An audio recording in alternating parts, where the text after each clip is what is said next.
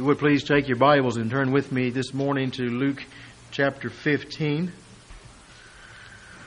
Luke chapter 15, and we are coming today to the third of three parables that Jesus gives here. We considered the first two last week, which might in one sense be regarded as one because of the clear parallels that are between the two. Last week we considered the parable of the lost sheep along with the parable of the lost coin. And remember the background of this, that Jesus is telling these parables in response to the grumbling that takes place in verse 2 of chapter 15 because of the company that is gathering around Jesus, gathering in His presence. And again, remembering back even further as we look to the last portion of chapter 14, where Jesus issued the call to discipleship, and this is what it means. This is what it cost to follow after me. That likely there was a great thinning of the crowd, but with that thinning, evidently there were those of this type, these sinners, these tax collectors, who remained there in the presence of Jesus. And so the Pharisees and the lawyers, seeing this, their determination is that, well, Jesus cannot be a holy man, and encourage such associations with people as had gathered in His presence. And so Jesus gives, I think, an unexpected portrayal of God regarding sinful men. As we looked at last week of the lost sheep and the lost coin, there we saw Jesus as He gave us this picture of God as He is more than just one who receives sinners into His presence. He is one who Jesus Himself presents Him as one who goes pursuing after sinners. So in the minds of the Pharisees, the picture that Jesus gives is much worse than they had thought. He's going after them. This is the kind of people that He will pursue. And of course the intent, the hope, the desire is that these come in repentance.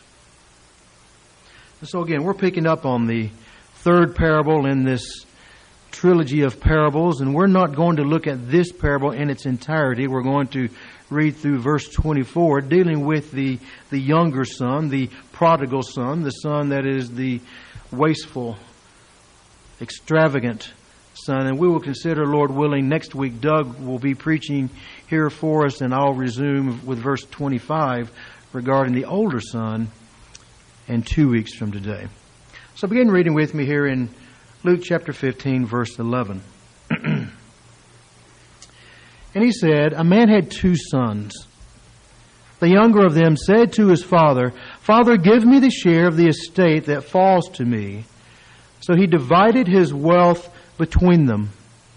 And not many days later, the younger son gathered everything together and went on a journey into a distant country. And there he squandered his estate with loose living. Now when he had spent everything, a severe famine occurred in that country, and he began to be impoverished. So he went and hired himself out to one of the citizens of that country, and he sent him into his fields to feed swine. And he would have gladly filled his stomach with the pods that the swine were eating, and no one was giving anything to him. But when he came to his senses, he said, How many of my father's hired men have more than enough bread? But I am dying here with hunger. I will get up and go to my father, and will say to him, Father, I have sinned against heaven and in your sight. I am no longer worthy to be called your son. Make me as one of your hired men. So he got up and came to his father. But while he was still a long way off, his father saw him and felt compassion for him, and ran and embraced him and kissed him. And the son said to him, Father, I have sinned against heaven and in your sight. I am no longer worthy to be called your son. But the father said to his slaves, quickly. Bring out the best robe and put it on him, and put a ring on his hand and sandals on his feet. And bring the fattened calf, kill it, and let us eat and celebrate. For this son of mine was dead and has come to life again. He was lost and has been found. And they began to celebrate. There were two emphases that we saw in the previous section of chapter 15. One was God's joy and delight that He demonstrates in the presence of those of His angels when one repents. And we saw that in verse 7, where there He says, I tell you, Jesus says, I tell you, in the same way there will be more joy in heaven over one sinner who repents than 99 righteous persons who need no repentance. And then again in verse 10, in the same way, I tell you, there is joy in the presence of the angels of God over one sinner who repents. So one emphasis is obviously the joy, the delight of God in one's repentance. And closely accompanying that would be the issue of repentance itself, another emphasis of the first section, the first two parables that we considered last week. And it's with these two emphases in mind, the emphasis of God's joy and delight over repentance, but also the emphasis of repentance itself, that we want to consider our text today, because this is what Jesus emphasizes as He is telling these parables, emphasizing the joy of God, God's joy in when an individual repents and God's pursuing after sinners. And so, since this is what Jesus does emphasize, we must give consideration to these things. And so, as I looked at this text today, I realized, first of all, it's a text that we're all very familiar with. And so there is some measure of difficulty in preaching a text of such familiarity to all of us, and even a text that I'm so familiar with. How do I look at it in a new way, a refreshing way? I'm not looking for new and hidden truths necessarily, but in a way that is refreshing to my heart, to our hearts, and I trust edifying and encouraging to us. And so, with that in mind, the variety of approaches that one can take to this text, I've chosen to focus our emphasis this morning on the matter, on the issue of repentance. And if you see the insert in your bulletin, the sermon notes there, you see that's what I have emphasized in the outline, this issue of repentance. What do we need to consider here in light of our text? Well, first of all, we see here the rationale or the reason for repentance. Is something as drastic as repentance, as is articulated and portrayed to us in the Scriptures, once we understand what repentance truly is, that it is a turning away from ourselves or turning away from our lives and in turning a new direction toward Christ and toward God, is it really so important, something that drastic? Is it necessary that one should repent? Is it necessary that everyone who comes to God must come in repentance? After all, are there not varying degrees of men, varying degrees of sin, varying degrees of men who have given themselves and have been given over to sin? Is it necessary that we all come and the playing field be so level out and that all must come to God in repentance? That's answered in one sense by Luke chapter 13. Luke chapter 13. Well, here we considered a few weeks ago when those came to Jesus reporting about the Galileans whose blood Pilate had mixed. And Jesus says in verse 3, I tell you, unless you plural, lest you repent, you will all likewise perish. And again in verse 5, I tell you, no, but unless you repent, you will all likewise perish. So that's answered to some degree there, that there is the necessity, there is the appropriateness for anyone who would come to God, to be reconciled to God. He must come in a spirit of repentance. But are all people really that bad? And so to illustrate the rationale for repentance, Jesus places before His hearers and for us as readers here, this younger son of this man who has two sons. Now, as we think about this younger son, always the first question generally that comes to mind, who is this younger son illustrating? Who is it supposed to be portraying to us? And I think it's proper for us to know that, for us to understand who this prodigal son represents, it is not necessary to make a spiritual parallel to every detail of the story. There would be some spiritual parallels to some of the details, but not a spiritual parallel to be necessarily drawn from every detail of this story. So that when we are presented here at this story and he's presented as a son of this father, it's not necessary, and I do not even think it's correct, to insist then that this younger son is representative of a people of God or individuals of God who wander away from God and fall into sin. In other words, that this would be a picture, in our terminology, of a believer who wanders from his relationship from God the Father, falls into sin, and is restored. I think the appropriate parallel is rather this.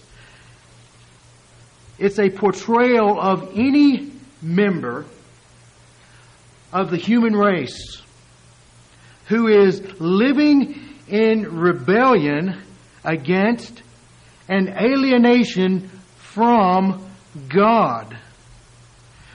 And the imagery that Jesus gives here of sonship is not so that we will draw the parallel, well, this is someone who is a, quote, child of God. The imagery of sonship is used because it forces those who are hearing Jesus speak and those of us who are now reading of this, it forces us to see the horrendous nature of the offenses of the Son against His Father, hence the horrendous nature of the offenses of mankind against God. So if we want to get a clear picture of just how offensive our sin is against God as a part of the human race, Jesus says, think about it in terms of sonship. Think about it in terms of a son who has all of the benefits, all the blessings, all the good things from his father,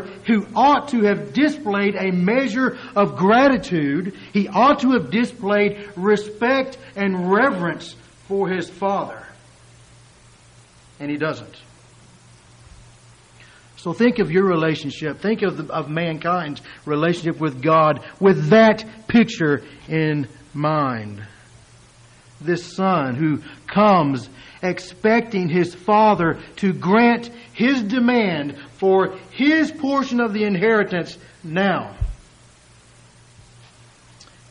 A son who is unappreciative at best, despising his father at worst.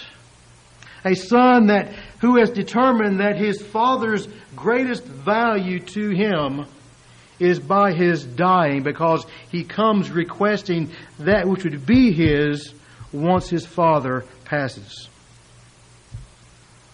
And he takes the wealth that his father and a compassionate love gives. And he hits the road, going to a distant country, verse 13. See, as Jesus sharing this parable in the context of those who were listening, in his day, the anticipated response of a son making such a request of his father would have been that the father would arise in anger and that he would say to that son, "You go from here with nothing." That's the response that the Pharisees, that the lawyers, anyone hearing this parable in Jesus' day would have expected. And so this father here on the first time makes the unexpected response. He does not arise in anger. Rather, he chooses to honor this request of his youngest son, and he gives it to him. Gives him the inheritance. And what a vivid portrayal of man this is, isn't it? Of man in his natural and unconverted state. Because do not all men receive multiplied benefits and blessings and kindnesses from God? It rains upon the just and the unjust. God causes His sun to shine upon the righteous and the unrighteous. And men take these good gifts of God with no expression of gratitude. Romans 1 tells us that men were unthankful. No expression of gratitude, no sense of dependence upon God's kindness and His good graces, as though man has a right not only to this, but to much more. And how quickly men begin to complain when they do not get these things, or the situations of life turn against them. That's the way man lives in relation to God.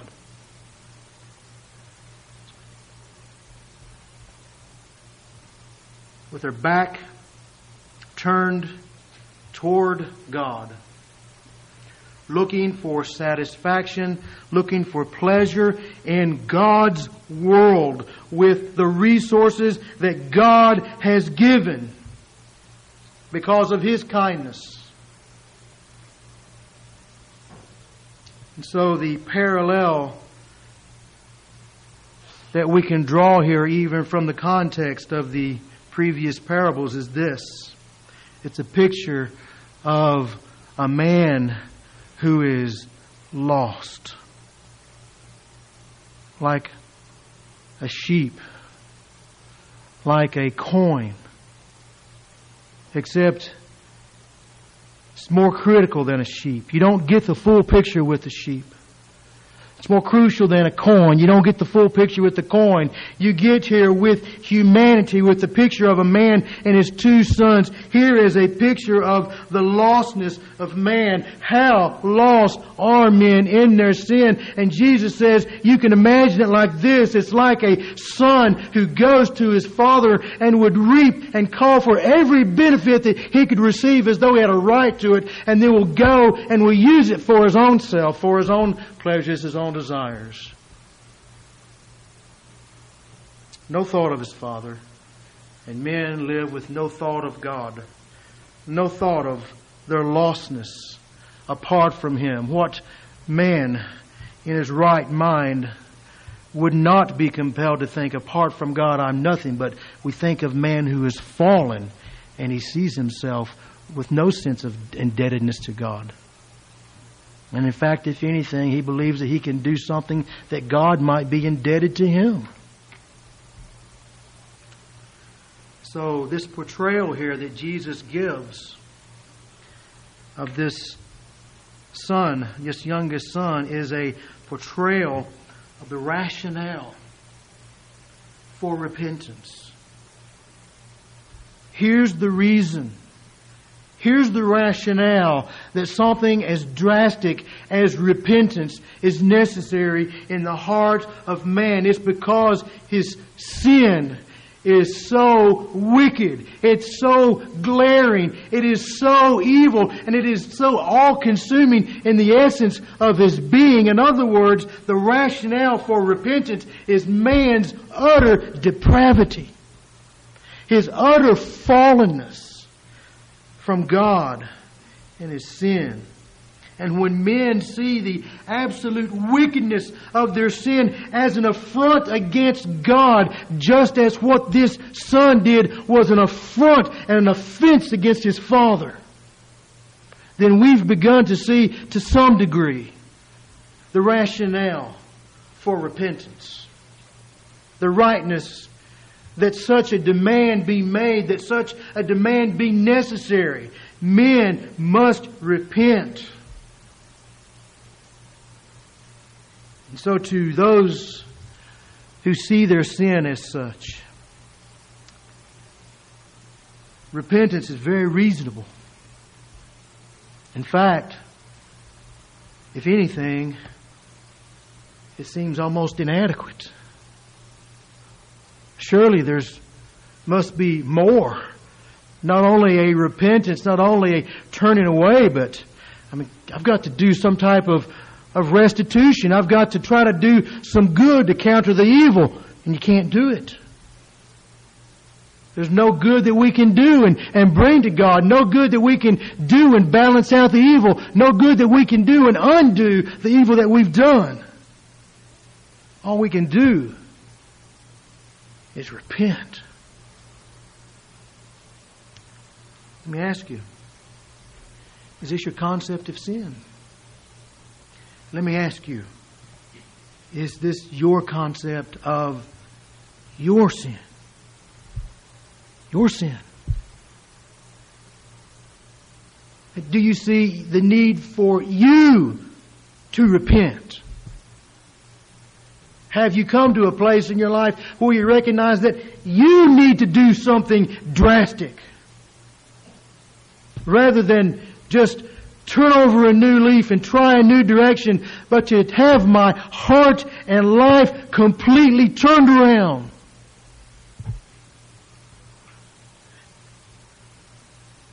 To see yourself as the prophet Isaiah, as I referenced earlier in my prayer, as he saw himself when he saw the holiness and the majesty of God, and he falls on his face before God and he says, I am undone. I'm a man of unclean lips. Quite a confession for a man whose work is using his lips as a prophet of God. Everything that I would say is polluted with sin. I cannot repent enough. And actually, when Jesus presents this picture of sin, the Pharisees would have agreed. Said, man, that's a good picture of what sin against God is like. It's like a rebellious and a defiant son who has no sense of gratitude, no sense of indebtedness, no sense of love for his father. And that's mankind. But the problem with that the Pharisees and the lawyers was that they would say, I know somebody like that. But it's not me. So the rationale for repentance here that Jesus gives is you need to picture our offenses in the position of mankind and what he has done, what we have done in our sin against God. You put it in the perspective here as Jesus does. He illustrates it with this son, this foolish son, and the sin against his father. He says you're starting to get a good picture of what your relationship to God in and of yourself is like. That's the rationale for repentance. It is the depravity of the human heart. Second, we see the regard for repentance. The regard for repentance. We're not going to spend a lot of time on a lot of the details here of what this son does. It's certainly what we could spend easily. More time, more sermons. But I've chosen to take the larger picture here. And we see here the regard for repentance. What's happened here? The son, he's taken the money. He's taken his portion of the estate, and we don't know how he did it, but either it was liquidated so he had the cash, or he sold it himself and he got the cash. But whatever he did, he had money and he went. He lived in a land that was far enough to be away from the influence and the vision of his father and of his family and in the village, the people, the community in which he lived. and he wasted. Just living, King James, I said riotous living. Here, the NASB, it says he squandered his estate with loose living, but just he lived extravagantly. He was living above his means and just, spending money left and right, hand over fist, as quick as it could go. He would use for it. We know what that's like, don't you? You never have any problem spending money. A little bit extra cash comes in, man, I've got something to do with it. This money wasn't in our budget. So what? It's gone. And so this young boy, or man, he was living extravagantly, and he squandered all that was his. And while he's there in this distant land, famine comes. And so because of the famine, a severe famine takes place. And it says in verse 14, the story that Jesus tells, he began to be impoverished. And so he went and he hired himself out to one of the citizens of the country. So evidently he didn't have a lot of skill. This was the only job he could find. He went and found a job feeding the swine. Now there's a beautiful picture for a Jewish audience, isn't it? Here is the lowest of low. This is as far down as you can go on the totem pole. And he's going to this far country among the Gentiles, most likely. And here he is feeding their pigs. And he would find satisfaction, verse 16, just to eat the pig's food, but he can't even find anyone that will give him that. Now, don't you eat that. That's for my pigs. It's kind of the imagery that's drawn there. And then verse 17 is kind of the transition, the turning point, a beginning at least here of the turning point.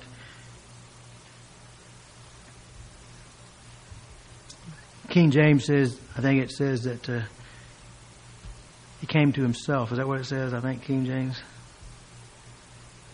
In verse 17 it says here in the NASB, he came to his senses.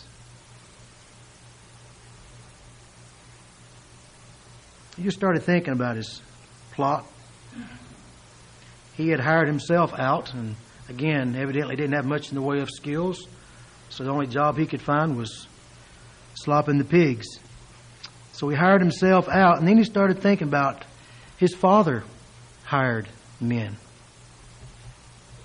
And those men that work for his father, they've got plenty. They're not going hungry. So he acknowledges that he has sinned against his father. Verse 18, he says, I'm going to do this. I'm going to get up and go to my father.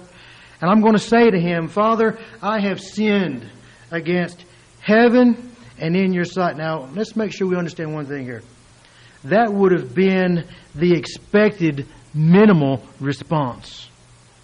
To come back and to say to your father, and he knew that. I just can't go walking back in and say, hi, Dad, I'm home. But there was to be a confession of sin here. So I don't think that we necessarily have to conclude that when he comes to his senses in verse 17 that he's truly been brought to the end of himself.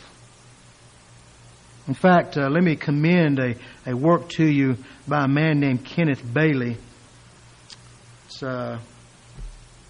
Finding the Lost, Cultural Keys to Luke 15. And this is a massive work on this chapter, and it has some other things as well.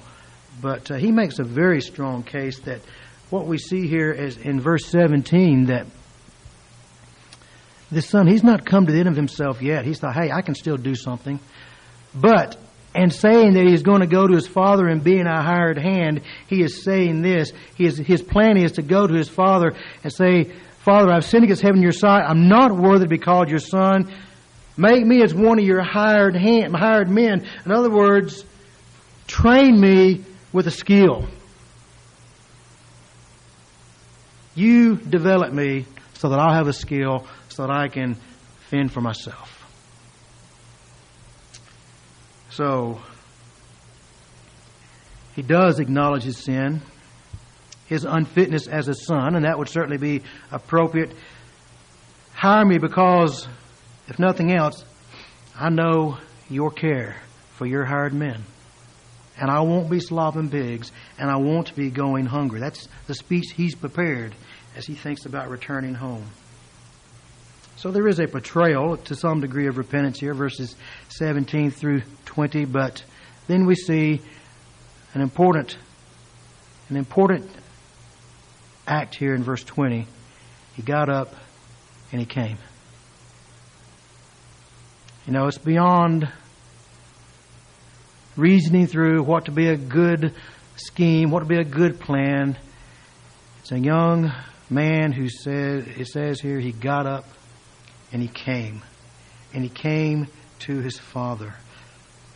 So now we see in this point of this parable that rather than the son who has wandered, we see the father becoming the central figure of this parable. It says here that this father saw him in verse 20, the father saw him while he was still a long way off. Let me read to you some words here from Bailey here on this. Because I think sometimes we may, we see in pictures, we think in pictures. And we can imagine what this might have looked like. And, sometimes we think, well, this is obviously a wealthy man. He's probably got his big spread, like the Ponderosa on Bonanza. They got their thousands of acres out there. He's got his big spread, and here comes the son wandering in. And that's not the picture at all. Although he was a wealthy man, it was just understood in this day, everyone lived in a village for safety, if nothing else. You didn't have your little house on the prairie. You lived in the safety of a community. Listen to what Bailey says about this. The father sees him at a great distance. It says the picture is not that of a father looking out through the windows of a pillared mansion on the top of a hill who just happens to look up and see the approach of the long-lost boy. Rather, we have the picture of a home in the middle of a traditional village facing on a narrow street. The father, for months or years, has been watching the distant road as it approaches the town gate and becomes a village street. He knows his son well, and he knows that he will fail. He also knows that the boy is arrogant and will not return until all is lost. Thus he will appear in rags and will be badly treated by the village.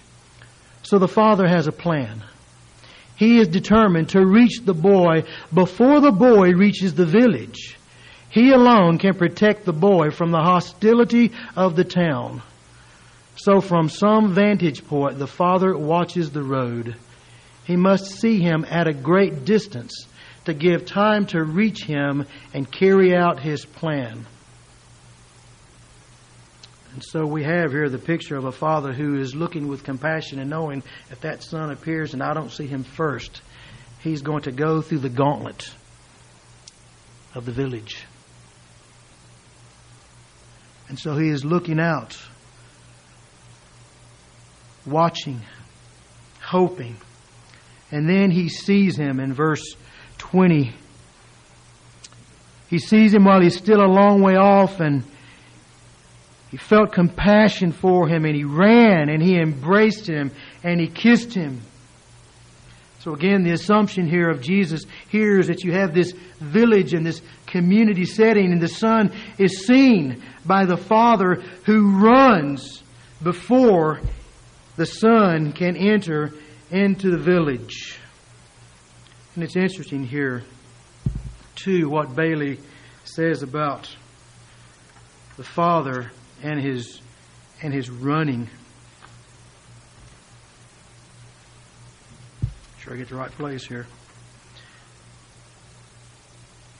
It says the reluctance on the Arabic versions of this text to let the father run is amazing.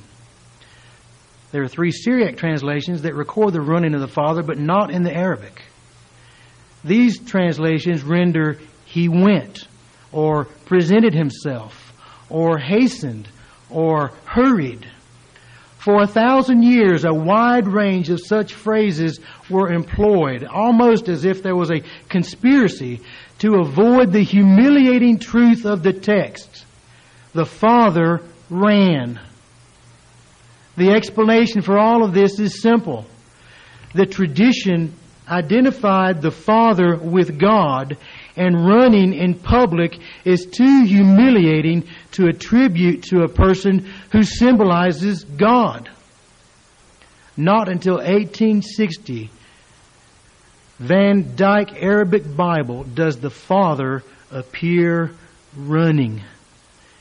And the worksheets of the translators are available to me. And even in that great version, the first rendition of the Greek was, He hurried. And only in the second round of the translation process does He ran appeared. The Hebrew of Proverbs 19:2 reads, He that hastens with his feet sins. The Father represents God. How could He run? He does.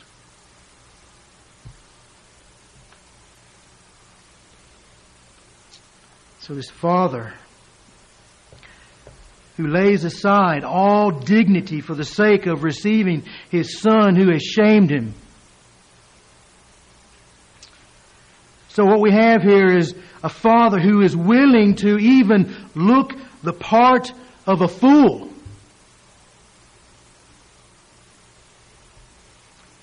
Doing this for this Son. And I don't think that we can consider that without making the parallels of the costly love demonstrated for sinners in the humiliation and the sufferings of our Savior Jesus Christ. And if you might pardon the expression, but I say it with all due reverence, that Jesus Christ came looking the fool for the sake of us. He did that for us.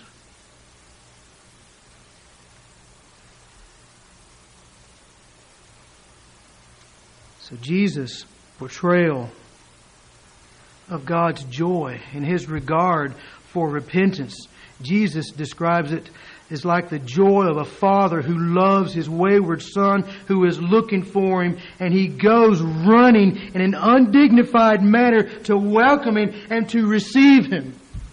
That's the picture that Jesus draws of God receiving sinners. He's undignified. It's shameful. This is a portrayal that we would abhor as irreverent if it were coming from the lips of anyone other than Jesus Christ. Wouldn't you? You know, we have the phenomena of Christian contemporary music, and you know, it's all around us. And sometimes I kind of recoil at what I hear being expressed in song that's supposed to be talking about or portraying God or Jesus. I don't like the song When God Ran. I don't like that song because I don't like the image that it conveys. But you know what? And I'm not endorsing such things, incidentally, but you know what? It is an image that Jesus used here, and it's an image that, as the people of God, we would absolutely recoil from it if it were from anyone else. And rightly so, I suppose, if it were from anyone else. But since this is Jesus speaking, He can portray Himself as He wills, can't He? And so Jesus uses the very surprising picture here. Another surprising response of this Father. The expected response would be that the Father looks out, He sees His Son coming, and He stands there perhaps with His arms across His chest waiting. And when this Son gets into His presence, the expectation would be that this Son would fall at the feet of His Father, kiss His Father's feet. That's what would have been expected. And Jesus says, here's the way you need to picture God's regard for repentance. God goes after and He spares. He spares and He receives and He embraces sinners who repent.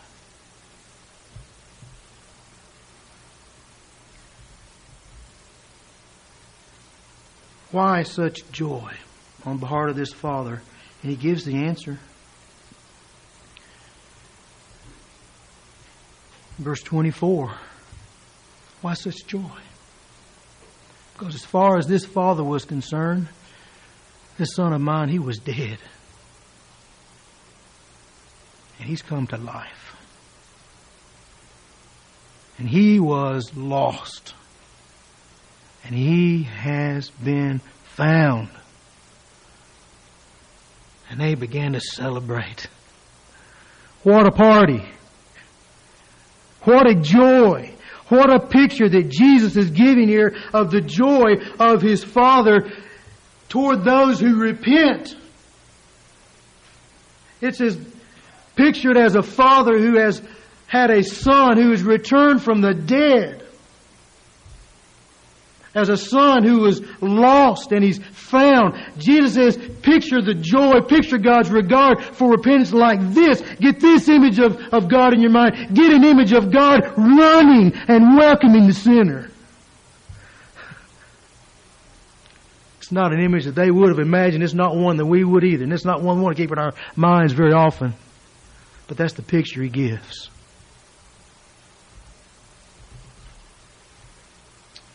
What a truth in which we can rejoice. God receives repentant sinners. Doesn't He? Welcomes them. It's not God standing aloof, arms crossed, convince me of your sincerity. It's God who is in fact pursued, and as we come, He welcomes. He welcomes repentant sinners. There's no listing here of the offenses of this son, is there? The Father doesn't say, hey, listen, the reports have been coming back. I know what you've been doing. Nor does He ask, well, what have you been doing? All He has to do is a little more than look at him. He knows. He looks at the clothes on his back, the robe if that he has, and He knows what he's been doing. He looks at his appearance. He knows. More importantly, the Son knows. And so the Son comes to the Father. The Father embraces Him. The Son begins his little speech, his little prepared speech, and the Father just won't even let Him get it finished, will He?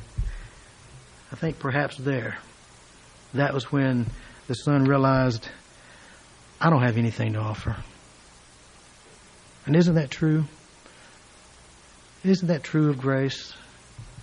That it's when we finally fall into the loving, forgiving arms of God that we realize I've brought much less than I thought. I've nothing.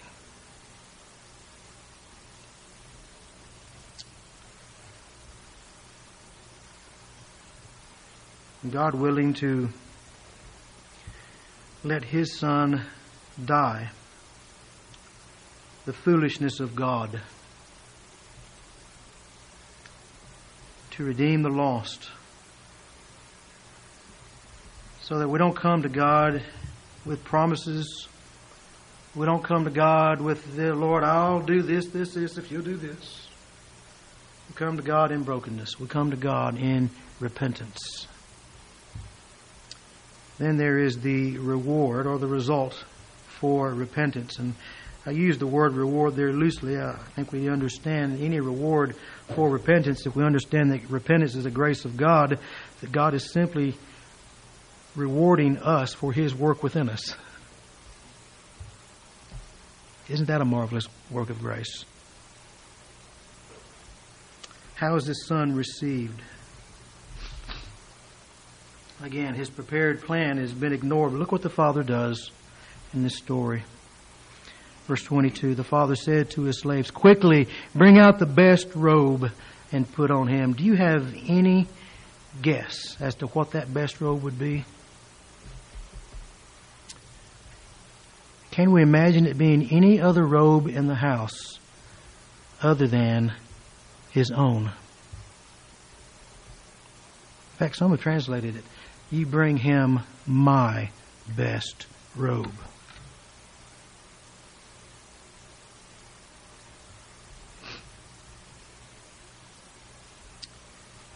The ring, family ring, symbol of authority, of acceptance, representative of the family. The sandals on His feet, dignity. Only slaves went barefoot. Bring some sandals for my son. So what we have here is everything that would have identified this man, this son, as having fallen from his place within the family has been removed. And then the fatted calf. Fatted calf was reserved for the most important of celebrations, and the estimate is that a fatted calf, when slaughtered, was to feed a group, to be a party of 200. This is going to be a big party.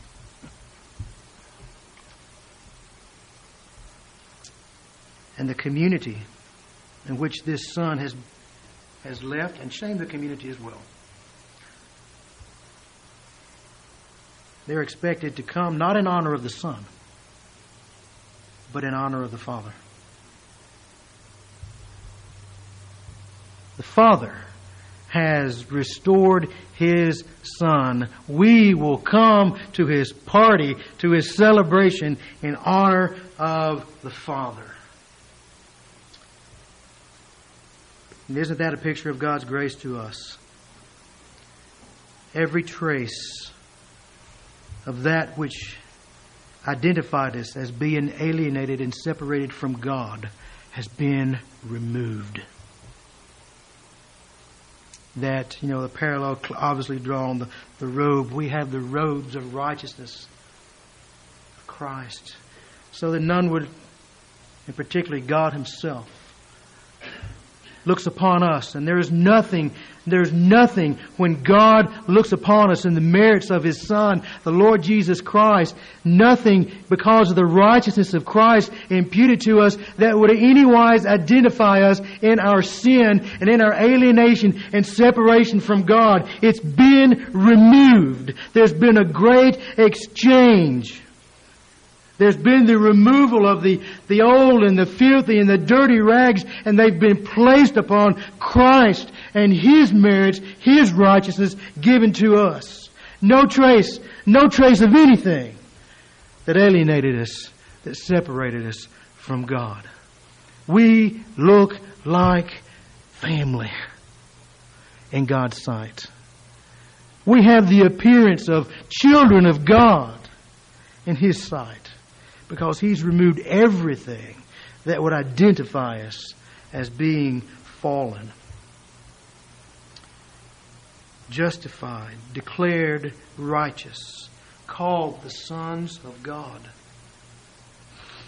It's a marvelous truth, is it not?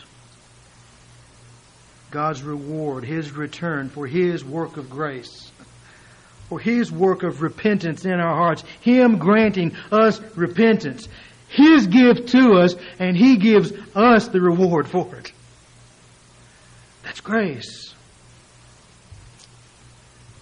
So that we rest not in the fitness of our repentance. Did I repent enough? Was my repentance sincere? Did it cover all the bases? No, but we rest in the sufficient work of Jesus Christ, that God has removed my sin from me and laid it upon His Son. The Lord has laid upon Him the iniquities of us all, and that God has taken the righteousness of Christ and imputed it, applied it to me. God has done that. God is our Father. We are His children.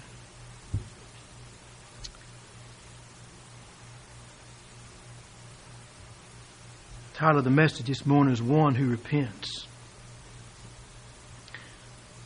This son is one who repents, and we see the rationale for it. Repentance is very reasonable if you see yourself as God sees you. that you see yourself as you really are. But we also see God's regard for repentance, portrayed in this Father who humiliates himself and looks the fool out of love for this son, this repentant son. And then we see the reward of what God gives us in Christ. Have you repented? We've talked a lot about repentance in here in recent weeks, haven't we? But you just can't get away from it. Have you repented? Father, we give thanks to you that you reveal to us in such vivid imagery what we would never dare to imagine ourselves.